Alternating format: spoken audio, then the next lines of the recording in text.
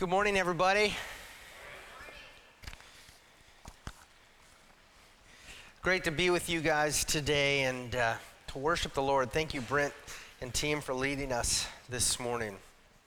If you're new with us, again, thank you for joining us, and we'd love to get to know you. Inside your bulletin, there's a connection card, and when you feel comfortable just letting us know your name and maybe a way to contact you, we'd love to reach out and tell you more about our church and get to know you better as well. So thank you for being here. We've been going through the book of Acts the past couple of months, and today we're going to keep looking at a passage in Acts. It's one of the first sermons ever preached in the Christian church. This was around the year 30 AD, or if you're in the universities now, I know they use CE now, so it's 30 CE. Or AD, whatever you want to say.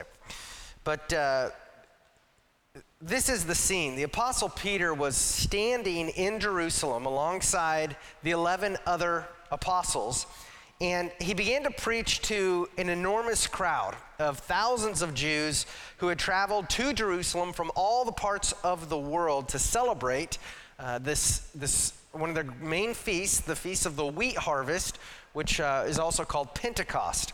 And this crowd of Jews was flocking to Peter and to the group of Christians there, about 120 Christians, because the Holy Spirit had just descended upon the Christians from heaven, and suddenly the Christians began to preach. They began to declare the mighty works of God to the Jews. And since all of these Jews came from different parts of the world, they all spoke different languages.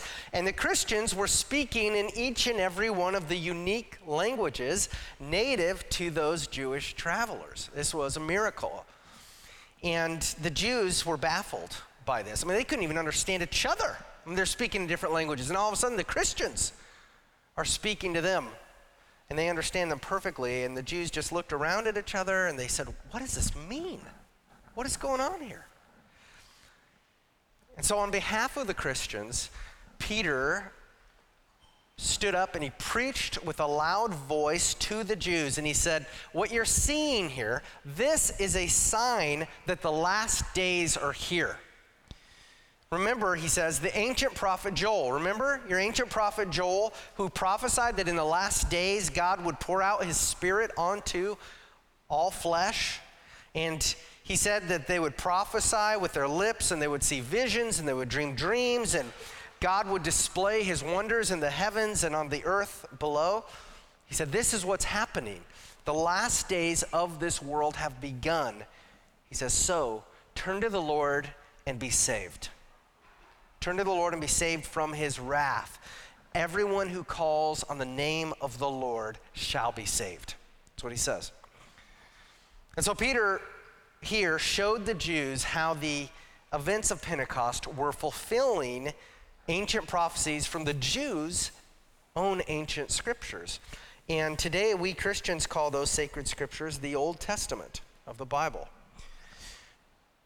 And so now Peter is again going to use the Jews' sacred writings to show them from their writings that Jesus of Nazareth is the Messiah, and that he is the Savior that they'd been waiting for thousands of years. And Peter will tell them that this Jesus, whom the Jews had just killed with the help of the Romans, is in fact Yahweh.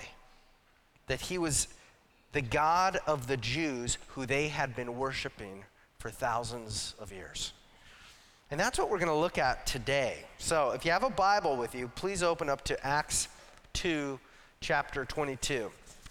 And I don't hear the rustling of many pages. So I'm going to trust that some of you have already turned there, and some of you are looking at the screen, and some of you are on your phone.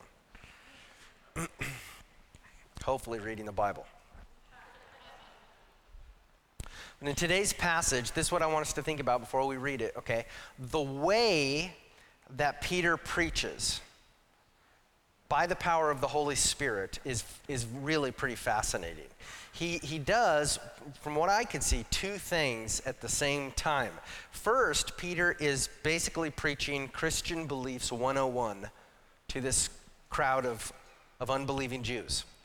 And he's telling them the core doctrines of the Christian faith. And these, what he shares, are the exact same core doctrines that we hold to at Cedar Home Baptist Church. And so Peter's sermon here is the earliest account we have of Christian beliefs being preached publicly after Jesus returned to heaven. And while Peter is doing this, while he's teaching them Christian Beliefs 101, he is at the same time preaching another sermon. He is showing them that, he's showing the Jews specifically, that God the Father has clearly testified that Jesus of Nazareth is both Lord and Christ. And so he's essentially preaching two sermons at the same time. I'm not as gifted as Peter, and so I'm going to have to preach today's message as two separate sermons, okay? And so we're going to look today at how Peter preaches Christian Beliefs 101, and next Sunday, God willing, we're going to look at how Peter shows the Jews that God the Father has clearly testified that this Jesus is both Lord and the Christ. So that's the context, that's the foundation, and before we look at this sermon on Christian Beliefs 101, let's ask the Lord to continue to help us. Father in heaven, thank you for your steadfast love. We confess as individuals and as a human race that we have sinned greatly against you. We have rebelled against you and your word. For all of us here who trust in Jesus, we thank you for forgiving us by applying to our souls the sin-killing atonement that Jesus accomplished on the cross for us. And we ask that you would please help us to turn away from our sin and to turn away from the temptations of this world, to turn away from the passions of our flesh every day, and to turn to you as the desire of our hearts, and turn to you as the one who makes us justified in God's sight and the one who declares us righteous in God's sight, to declare you to turn to you as the one who loves us with a steadfast love. And for those here, God, who have not trusted in you for life and salvation, we ask that you would do for them what you've done for us. Holy Spirit, please use your gospel, your good news, to make them born again through faith as they trust in Jesus as the one and only Lamb of God who takes away the sin of the world. And now as we read your word, as we study some of the core doctrines, teachings of the Christian faith that you spoke through the Apostle Peter, we ask that you, Holy Spirit, would help us now. Please help us to pay attention please help us to give us understanding. Please teach not only our minds, but teach our hearts. Please take these truths and use them to soften our hearts so that we can respond to you in worship and thankfulness and love. Please protect us now from evil and protect everyone on this campus from evil right now, please. We pray this in the name of the Father, and of the Son Jesus, and of the Holy Spirit. Amen.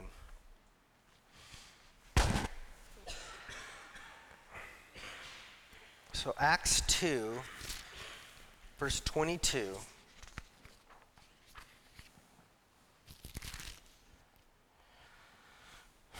Through verse 36.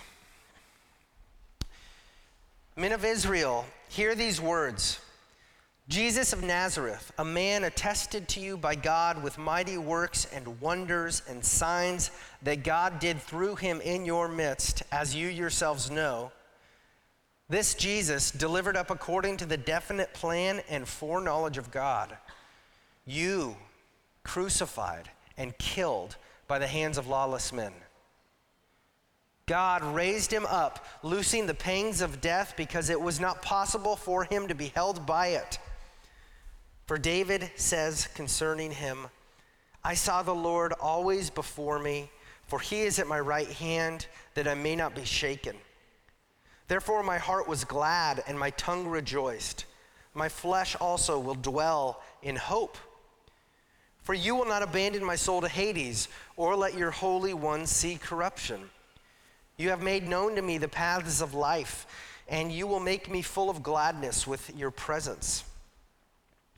Brothers, I may say to you with confidence about the patriarch David that he both died and was buried, and his tomb is with us to this day. Being therefore a prophet, and knowing that God had sworn with an oath to him that he would set one of his descendants on his throne, he foresaw and spoke about the resurrection of the Christ, that he was not abandoned to Hades, nor did his flesh see corruption. This Jesus God raised up, and of that we all are witnesses.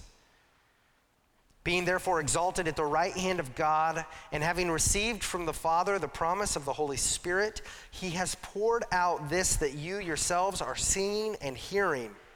For David did not ascend into the heavens, but he himself says, "The Lord said to my Lord, sit at my right hand until I make your enemies your footstool." Let all the house of Israel therefore know for certain that God has made him both Lord and Christ, this Jesus whom you crucified. Amen. So this part of Peter's sermon is packed with Christian beliefs, which we also call Christian theology. And I actually counted about 15 different doctrines or teachings that Peter teaches in this passage alone. And we're not going to cover them all today, but I want us to examine 7 of them. 7 Christian beliefs, core doctrines of Christianity that Peter shares here. And so whether you are a new follower of Jesus or whether you have been following Jesus for many years, I encourage you to pay attention, because these core beliefs from God's word will help you know Jesus. They will help you to enjoy Jesus. They will help you to obey Jesus, and they will help you to share Jesus with others. So first, Peter teaches here that God became a human being. First, Peter teaches that God became a human being. In Acts 2:22 here, Peter refers to Jesus as Jesus of Nazareth, a man. That's how he starts it. Jesus of Nazareth, a man. He says that God became a man. And the Apostle John writes the exact same thing in John 1:14. John said, "And the Word, Jesus, became flesh and dwelt among us. And we have seen his glory, glory as of the only Son from the Father, full of grace and truth." So the doctrine or teaching of God the Son becoming a human is called the doctrine of the incarnation. Okay? Incarnation means in the flesh. Okay? Carne asada, right? Sometimes you guys like to eat that. That means flesh, grilled flesh is what that means. Carne. And so in the flesh, incarnate, in the flesh, the doctrine of the incarnation. God came to us in the flesh.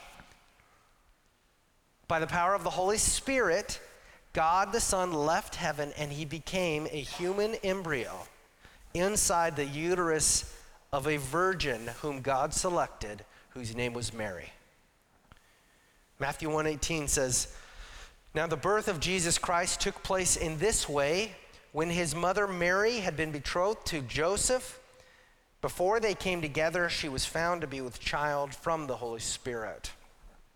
This doctrine of the incarnation is what we celebrate every year at Christmas. And hopefully we celebrate it more than just at Christmas. That God the Father loved the world so much that he gave to us his only Son, Jesus, in the flesh, so that whoever believes in him will not perish eternally, but will have everlasting life. When Jesus became a human being, he experienced everything that we experience as humans, except that Jesus was without sin. He never committed sin. He never disobeyed any of God's law. But he had a body. He had a physical body just like yours and mine. He was a Jewish baby who grew to be a Jewish child, who grew up to be a Jewish teenager, who grew up to be a Jewish man.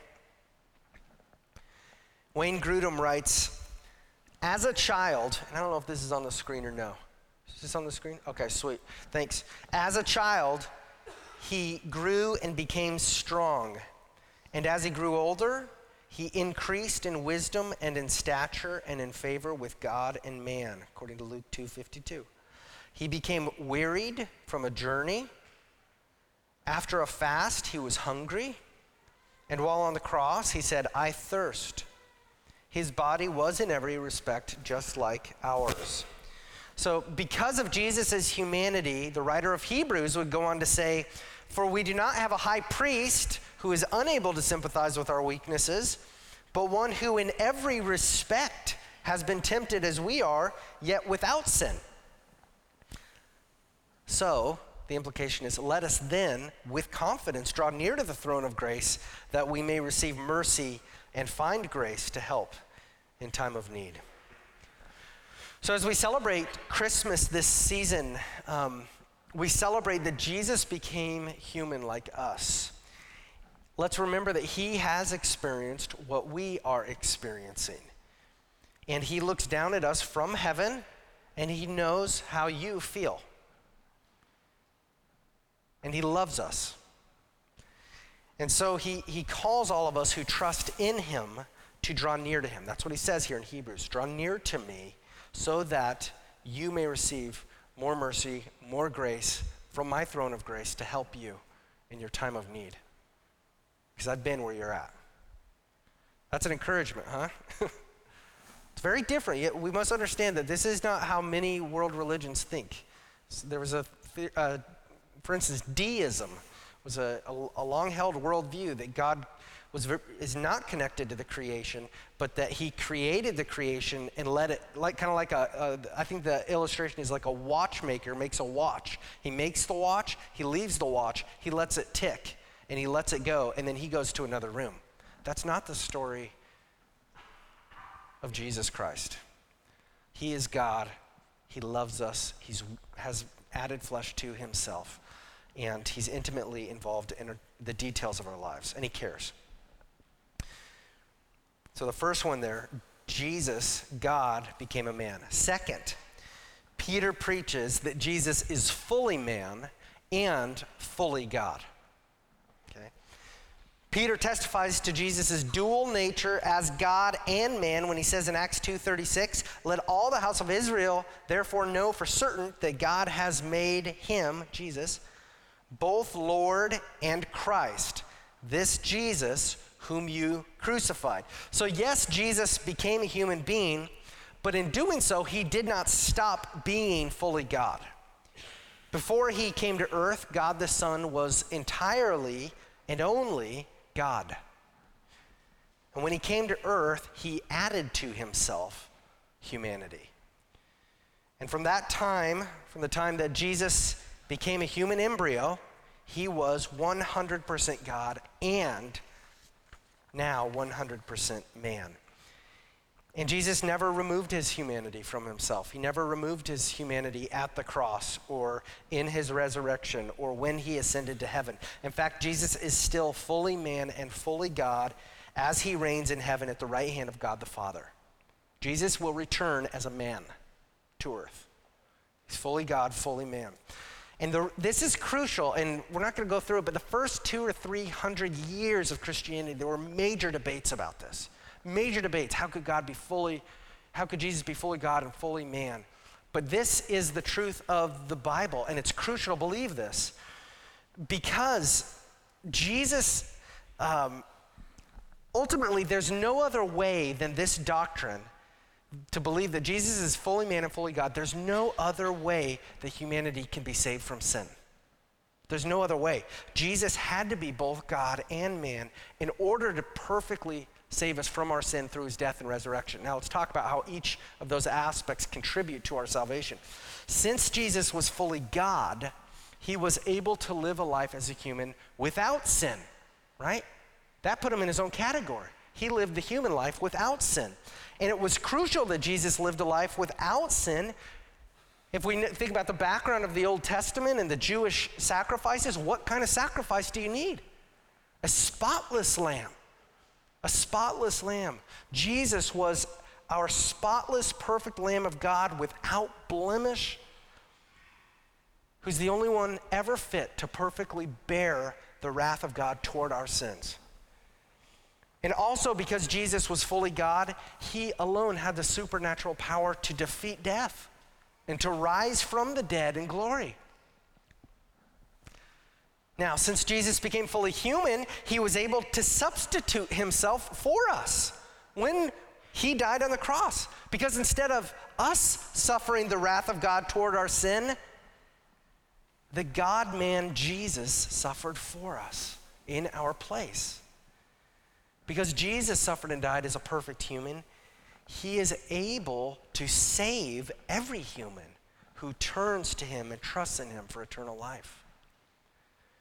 And just like Jesus' human body was raised from the tomb, so also every human who's been united to Jesus through faith, they will be physically raised from the dead someday for eternal blessing in body and in soul.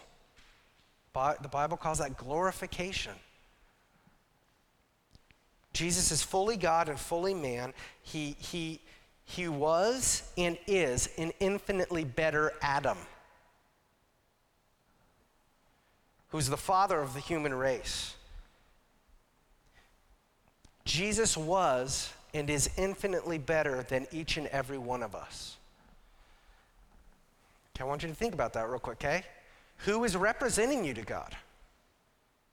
Have you trusted in Jesus? Is God your representative to God, or are you still under Adam?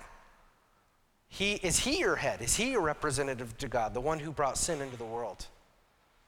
For all who trust in Jesus, Jesus is our representative. He's our advocate. He's our high priest. And because of that, we want to worship him and thank him. We want to worship him with our lives because Jesus is God. He is man. He is our glory. He's our salvation, right? Amen. Okay, third, Peter preaches that now this one's kind of a head trip, this one, so you got to focus here. This is what he preaches of. Peter preaches that God's sovereignty works together with human choice to achieve God's plans. God's sovereignty works together with human choice to achieve God's plans. In Acts 2:23, Peter preaches, this Jesus delivered up according to the definite plan and foreknowledge of God, you crucified and killed by the hands of lawless men. Okay, so Peter says here that Jesus' death happened not only according to God's foreknowledge, meaning that God knew beforehand that Jesus would die, but also Jesus' death happened according to God's definite plan. Okay? This means that the incarnation of Jesus to save humans from sin was not God's plan B. God the Father did not deliver up his son Jesus in reaction to humanity's need of salvation from sin. Instead, this verse and others testify that God the Father delivered up his son Jesus according to the definite plan of God, which was in place from eternity past. And later in Acts chapter 4, Peter and John pray to God, and they affirm that the people who killed Jesus were doing what God the Father had, quote, predestined to take place. So God's sovereignty means that God is the supreme authority over everything, and his plans are always accomplished. And his plans included the death, resurrection, and exaltation of God the Son, Jesus. Okay? So there's the sovereign will part. And while Peter affirms that, he affirms God's sovereign will in Acts 2:23, he also says that the crucifixion and death of Jesus happened according to the free choice of men. God did not robotically control that angry mob and force them to arrest and kill Jesus. The angry mob wanted to kill Jesus. Those Jewish and Roman men chose to spit on Jesus. They chose to whip him. They chose to nail him to a cross. They chose to stab him in the chest. So that means that humanity was totally culpable in the death of Jesus. And the guilt of Jesus' death is on the head of humanity. Human beings are eternally responsible for the choices they make. The Bible clearly teaches that.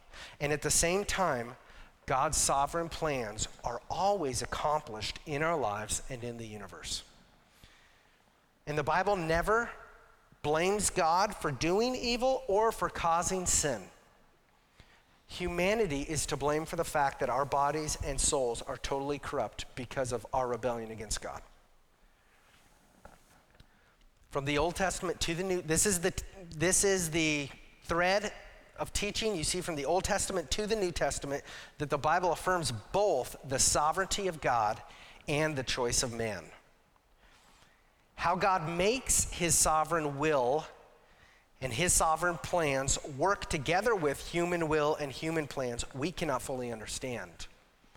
It is a mystery too great for our comprehension.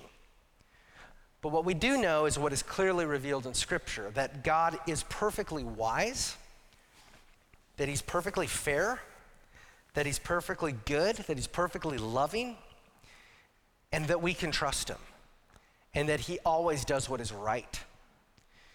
He is a wiser judge, a fairer judge, a more loving judge than any of us could ever be. That's the reality.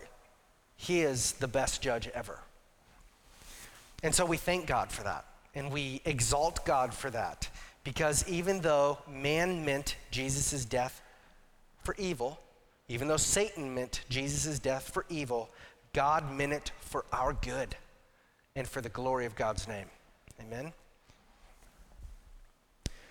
Fourth, Peter preaches that the death and resurrection of Jesus are essential to God's gospel. Okay? So when we're thinking about what is the gospel, because we hear that a lot, we see book titles with that, we see conferences with that, we talk about it with our friends, we see it in different statements in church statements of faith. This gospel, the core of it is the death and resurrection of Jesus. Okay? In Acts 2:24, Peter preaches, God raised him, Jesus, up, loosing the pangs of death, because it was not possible for him, Jesus, to be held by it. So the death of Jesus was essential to the gospel message of the early Christians. Now get this, it was not only because it meant that Jesus suffered and died to remove our sins from us, which is true and which is great news for us. But the other reason why the early Christians had to be really clear that Jesus really died, and this is a core part of the gospel, is because that was a major stumbling block for the Jews and for everybody else from different world religions.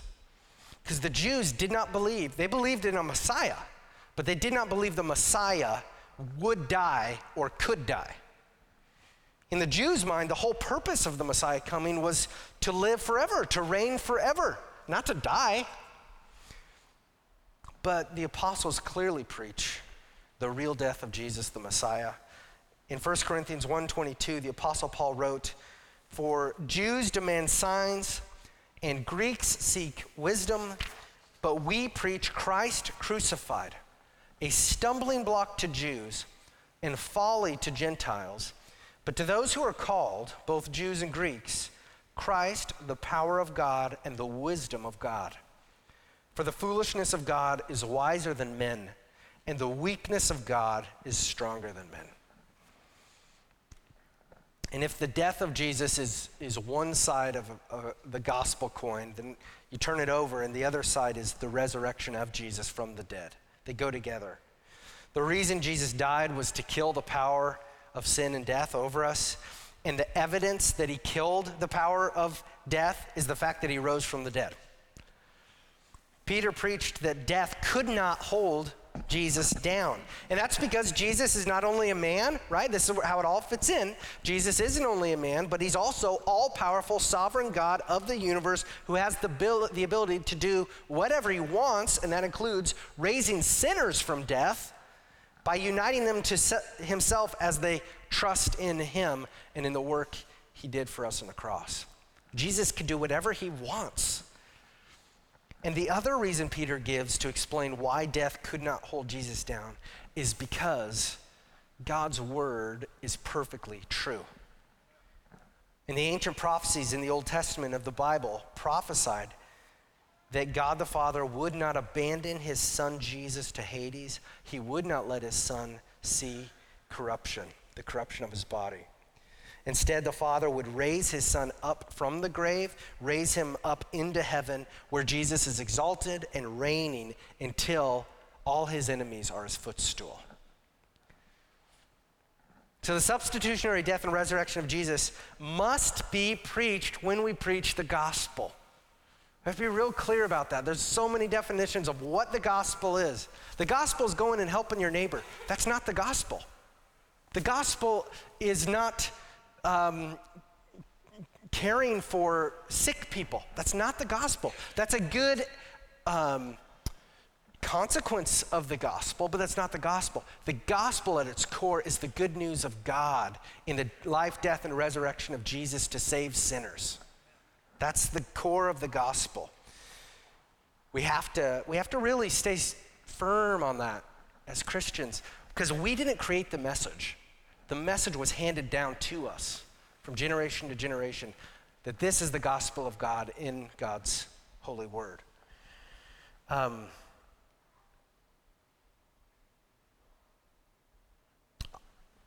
lost where I'm at, so I'm going to keep going to the next one, okay?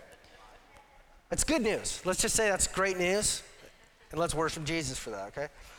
Fifth, Peter preaches that there is one God who exists eternally as three persons, the Father, the Son, and the Holy Spirit. There is only one God, and he exists forever, eternally, as three persons, God the Father, God the Son, Jesus, and God the Holy Spirit.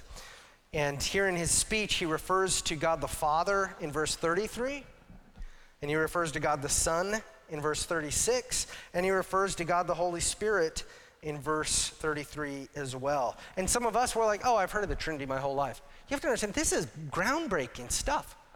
Not that the Trinity was not in the Old Testament, but to see it clearly in the life of Jesus, that all of a sudden we're calling Jesus Yahweh. We're calling him God, the name that we couldn't even say before for thousands of years. This is big. This is a big deal. This doctrine is called the Trinity. Sometimes we say God is triune. Triune. He's three in one. And the Jews had no problem affirming this. The Muslims have no problem affirming this, that the fact that God is one, that he's that's called monotheistic religions, that there is one God. There are other religions who believe that. I mean, the Jews to this day, Orthodox Jews will recite the Shema, which is Deuteronomy 6:4. Hear, O Israel, the Lord our God, the Lord is one. But what the Muslims could not and still do not affirm is that the one God exists in three persons, the Father, the Son, and the Holy Spirit. Even though we see this in all of the Jewish scriptures that we call the Old Testament, the Jews cannot affirm that this is true. And the Jews are not alone in this. In fact, the doctrine of the Trinity, listen to this, the doctrine of the Trinity separates Christianity from all the other main religions in the world. Okay? Muslims believe there is one God. They don't believe in the Trinity. Neither do Hindus. They don't believe in one God. They believe in many gods. Neither Buddhists don't believe in the Trinity. Mormons don't believe in the Trinity. Jehovah's Witnesses don't believe in the Trinity. But if you are a Christian, then you believe that God is triune. He is three in one. Think about the Great Commission. Jesus said, go therefore and make disciples of all nations, baptizing them in the name of the Father and of the Son and of the Holy Spirit. That's the Trinity right there. Sixth, Peter preaches here that the triune God dearly loves his people. Isn't that great? He dearly loves his people. Romans 5:8 says that even while we were far off from God, even when we didn't want God, even when we were happy to chase the world and everything we could come up with in our minds that we thought would feel good to our flesh, God still loved us. Romans 5:8 says God still loved us. And here in Peter's sermon, he talks about the different ways that each person of the Trinity loves us. And each person has secured our salvation for us in a unique way. Peter says that God the Father delivered his Son Jesus into the hands of lawless men according to his plan to save us. And Peter says that the Father raised his Son both to declare Jesus just and vindicated And then also to declare everyone united to Jesus as just and vindicated in God's eyes. And then Peter says that God the Son, Jesus, offered himself to be crucified for us. No greater love has anyone than this, that a man laid his life down for his friends. Jesus rose from the dead. He appeared to many people so that there would be many eyewitnesses to testify to his resurrection. And he was exalted in heaven where he reigns over all creation. He's our advocate in heaven because he loves us. Is that good news? God loves us. And Peter says that God, the Holy Spirit, came from heaven to indwell Christians forever because he loves us. The Holy Spirit is alive. He's working in us. He's working around us with power within Christians individually and with God's church because of God's love. The Father, the Son, and the Spirit have done all of these things, and they continue to serve us. They continue to love us. Man, if you read the Psalms, they give us such a great picture, great words to describe the love of God. Abounding. What else? Steadfast. God forbears with us. It's a love that we can always count on, the love that we need, and the love that will not leave us or forsake us in Jesus Christ.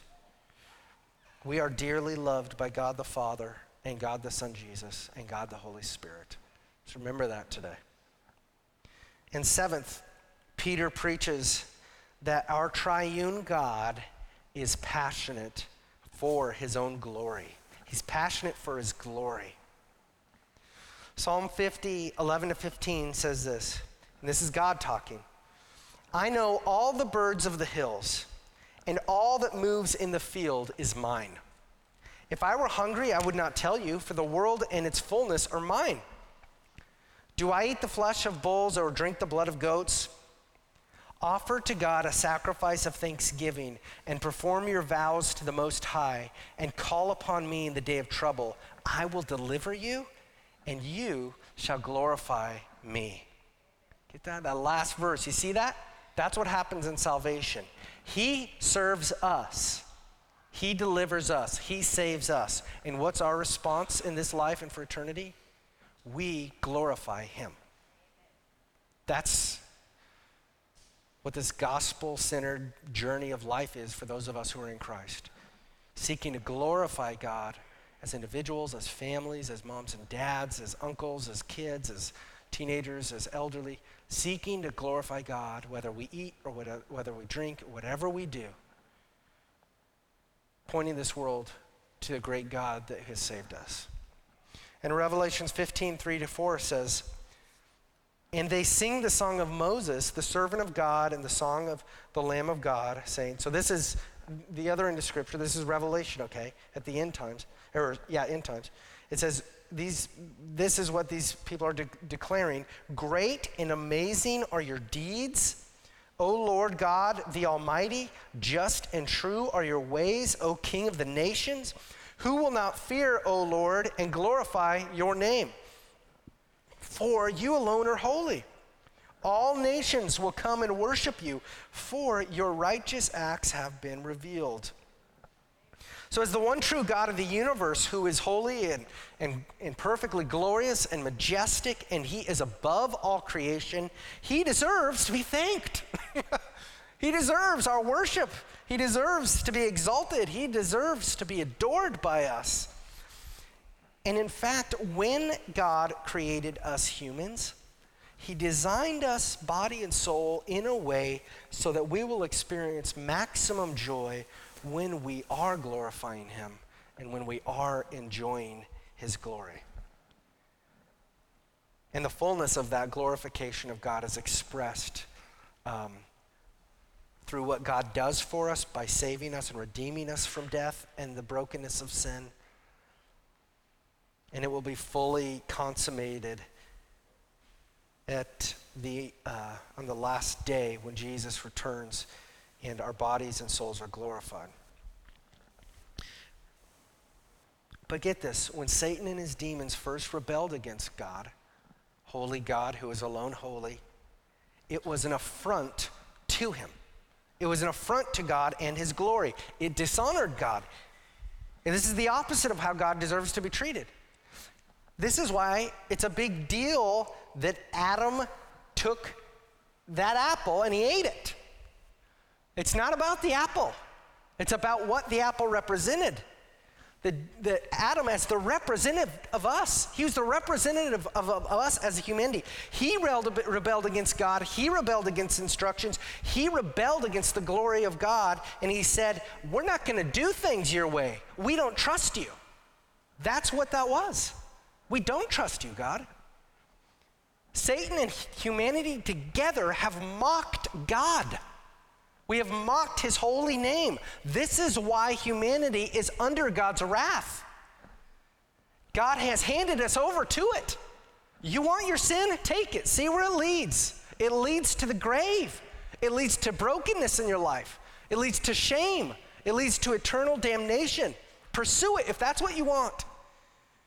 And this is why, though, the good news is so astounding. Because even though he released us to it, he breaks in, even though we maltreated him.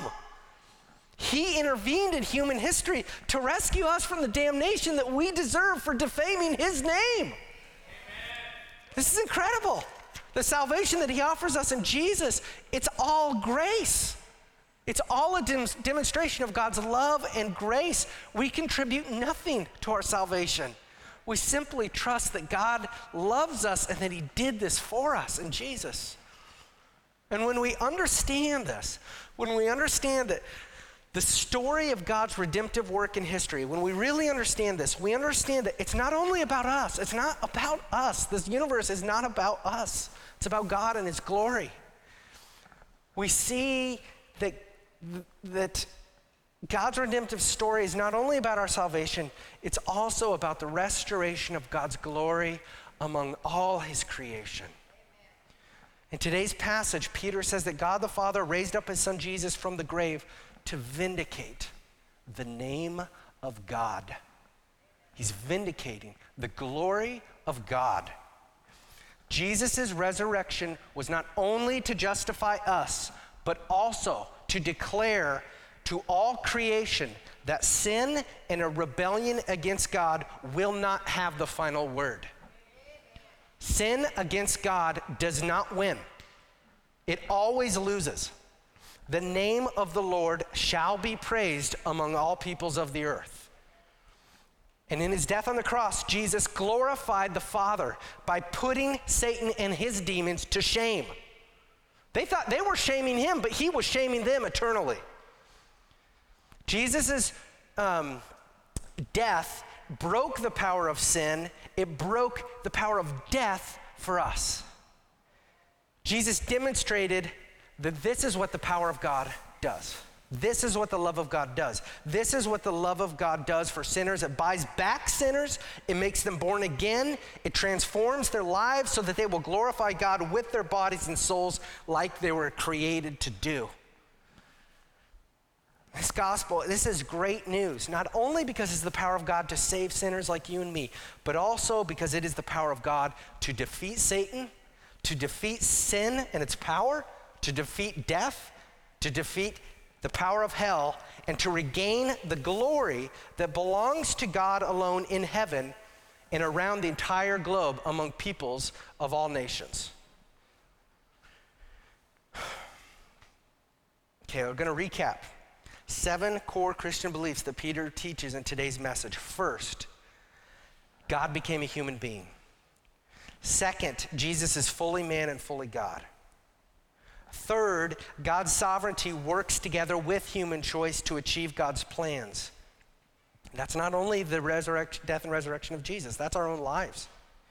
Fourth, the death and resurrection of Jesus are essential to God's gospel. Fifth, there is one God who exists eternally as 3 persons, the Father, the Son, and the Holy Spirit. Sixth, the triune God dearly loves his people. And seventh, our triune God is passionate for his glory. So, this week, let's meditate on these wonderful truths from the Bible and respond in worship to God because of them. boy, you gotta, I don't know. We can worship God in so many ways, but this just makes me want to sing. And so I don't know how you like to worship God through song, but find a way to do that this week. I don't know. And next Sunday, God willing, well, that baby did. Praise God. Next Sunday, God willing, we're going to look at how Peter shows the Jews that God the Father clearly testified that his son, Jesus, is both Lord and Christ. And in a minute, what we're going to do is we're going to invite everybody who believes this, who trusts in Jesus, to participate in the Lord's Supper together. So we're going to give the communion servers a moment to come forward. What I want to do is pray for us and give us a moment I'll give us a moment of silence where I would like us to get real with God individually, privately, and if we have any sin that is hurting our fellowship with God right now and our relationship with God, I want you to confess that to God as the Holy Spirit leads you to do that, and we'll celebrate our forgiveness. I'll close with that, okay? So let me open us in prayer, then we'll have a little quiet time, okay? Lord Jesus, we thank you for the good news that you've given us here, that even though we defamed you and did not honor your name and your glory, you still loved us. And you still came for us. And even after you came for us, you didn't give up on us. Jesus, you endured for us. And you endured the mocking and the scorn and the cross for us. And even death couldn't hold you down. You were raised by the power of God. You ate and drank with us. You showed us the power of your resurrection. You're exalted in glory. You are on high at the right hand of the Father in heaven right now, ruling and reigning over this earth. And God, our world is broken, and you know that. In our lives, God, we experience the brokenness of the sin in our lives, and we need your help. We need your help, and we thank you, God, that you have taken care of our greatest need of eternal salvation for us. And God, it's our desire not to just sit around and wait for that day when we experience the fullness of our salvation, but we need the freedom of your salvation from our sin right now in this life. And so we want to take a few moments and confess any sins privately now to you that you know and we know we've committed against you and against others, God, that may be hindering our fellowship with you.